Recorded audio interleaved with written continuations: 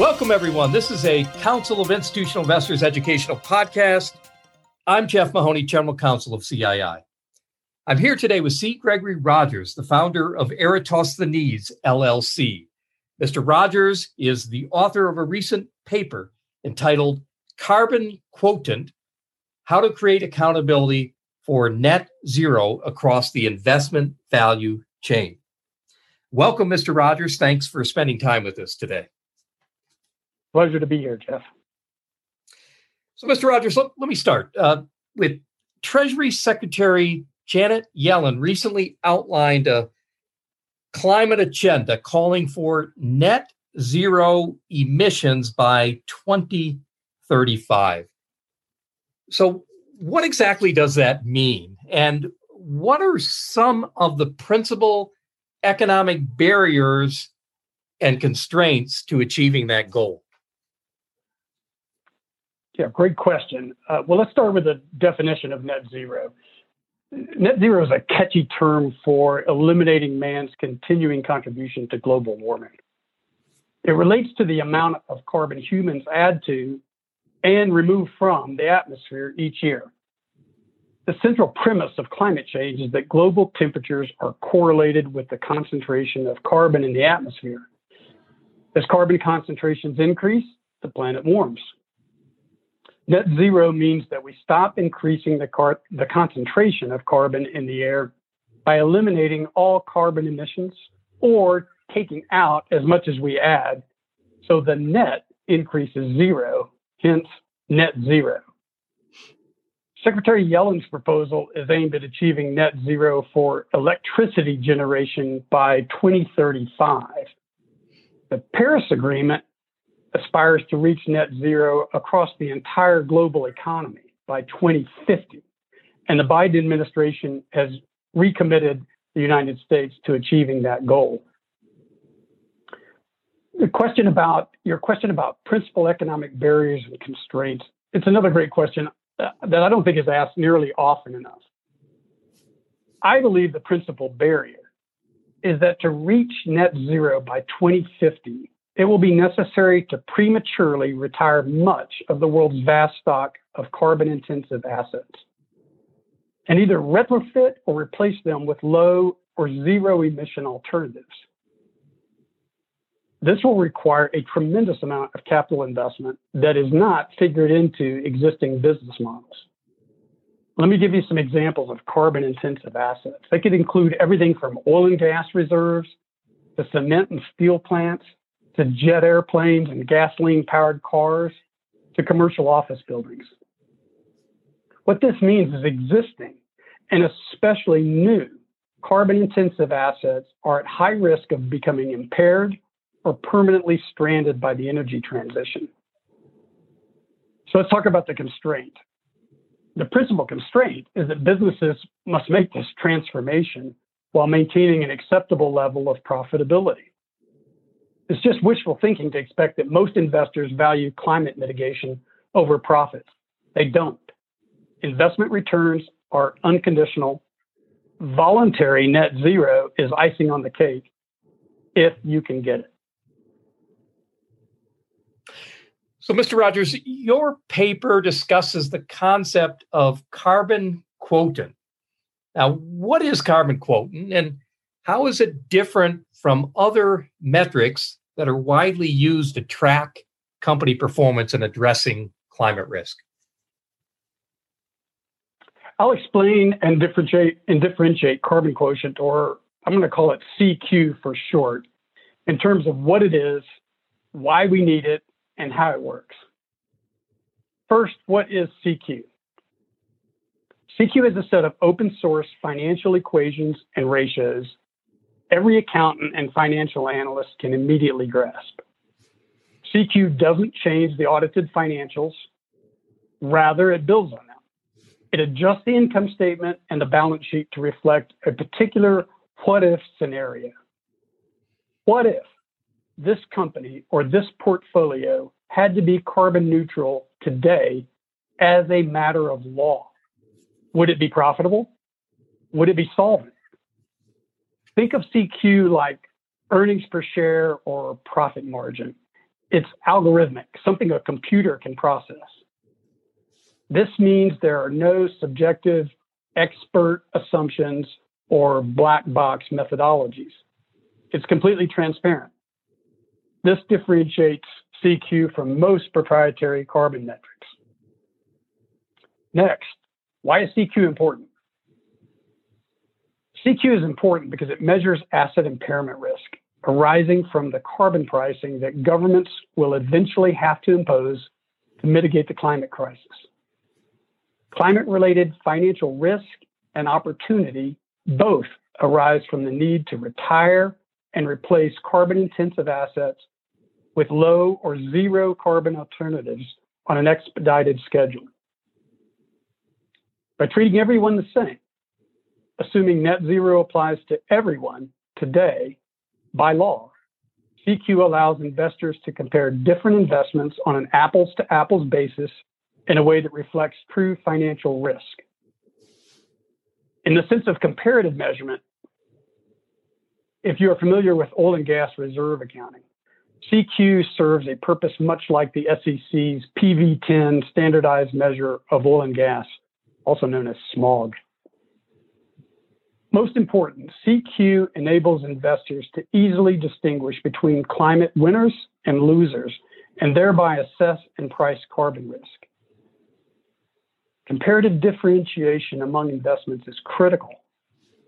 We may not know exactly how much risk there is in absolute terms, but using a standard yardstick, we can tell which companies are riskier than their peers.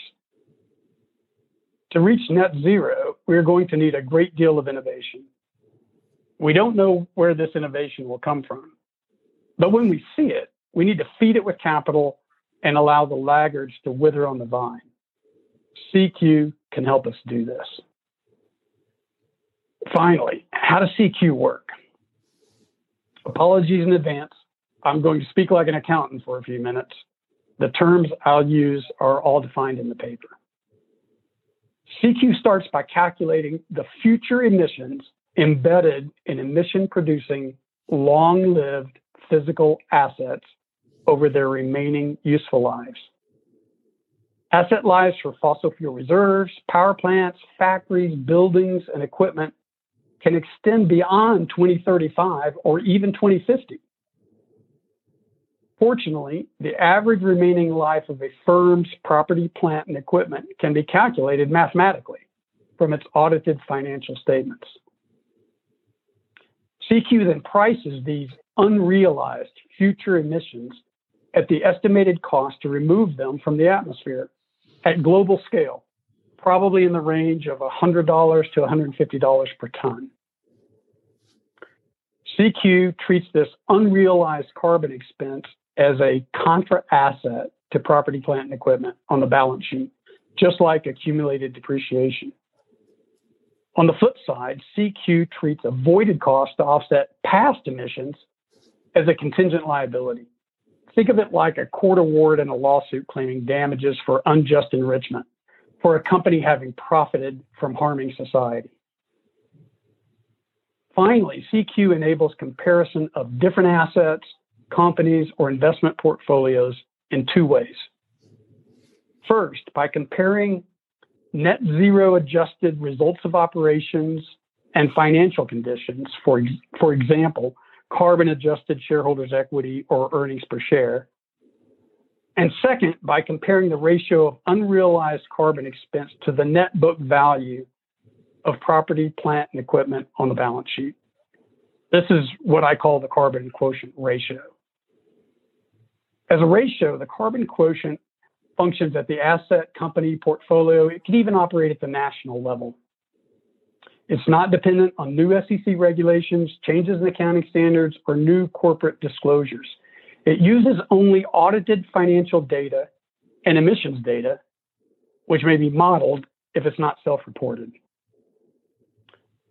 By comparison, the most widely used carbon metric today is called carbon intensity, and it's calculated as annual emissions per $1 million in revenue. CQ differs from carbon intensity in two important ways.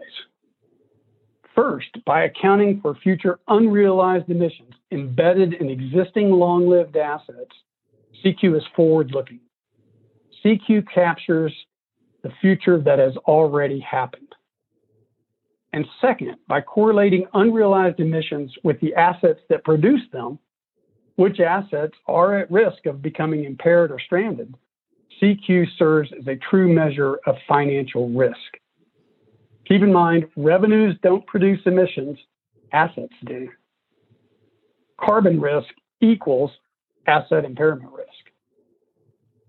Most significantly, CQ can be calculated and published by independent analysts and reproduced by investors for validation. This enables accountability across the entire investment value chain, from asset owners to corporate managers.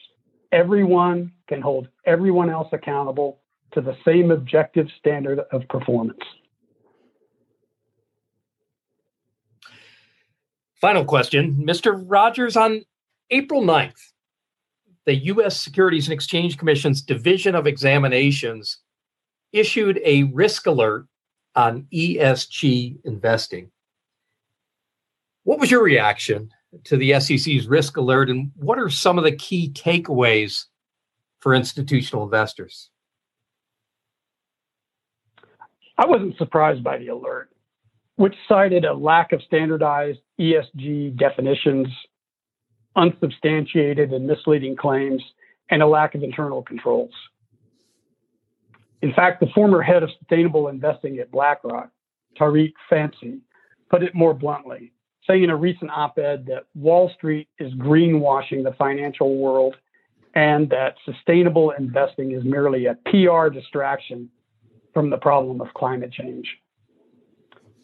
I think some key takeaways for institutional investors are: first, financial institution greenwashing is not just misleading, it's illegal. Second, it's hampering society's progress toward net zero. Tariq Fancy is at least partly right when he says sustainable investing is a distraction from the existential problem of climate change. Third, asset owners should be aware of the strong incentive to sell fake products when the genuine article is unavailable. What do I mean by that? Demand for green investment products and ESG data is soaring, growing at 20% or more per year. Asset managers and ESG data vendors will fill that demand, even if credible data and methodologies are still lacking. The easy and obvious solution is to obfuscate through complexity, to tell retail and institutional investors that ESG and climate are too complicated for you to figure out. Let us handle it for you. But if the experts truly don't know what they're doing, it's all just greenwash and paper tigers. To tackle the climate crisis, it is imperative that financial markets learn to more accurately price climate risk and opportunity. We cannot afford to allow the high priests of the temple to, as they say, fake it until they make it. A final thought. Talk is cheap, net zero pledges are good, but as Ronald Reagan might have said, asset owners should trust but verify. It's actions, not intentions, that count. Net zero creates a common destination and deadline for everyone. That means we know where we are going and when we need to get there. Given the strong incentives for greenwash, investors that are serious about combating climate change and prospering from the energy transition need a net zero GPS, a global positioning system to tell them whether their investments and their investment managers are on track or off course. I would offer that such a GPS is possible and that CQ can provide the coordinates for it.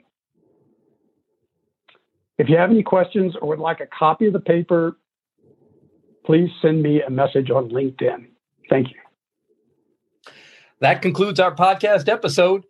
On behalf of the Council of Institutional Investors, I want to thank our special guest, C. Gregory Rogers, founder of Eratosthenes LLC. If you have any questions or comments regarding this podcast, please feel free to contact me at jeff@cii.org. Until next time, I'm Jeff Mahoney. Thanks for listening. Thank you for listening to this episode of The Voice of Corporate Governance, brought to you by the Council of Institutional Investors. The Voice of Corporate Governance is a free, non-sponsored podcast that highlights critical developments in corporate governance and other important issues affecting institutional investors. The views expressed by those interviewed on the podcast do not necessarily reflect the views of CII or its members. For more information on CII and its policies on corporate governance, please visit our website at www.cii.org.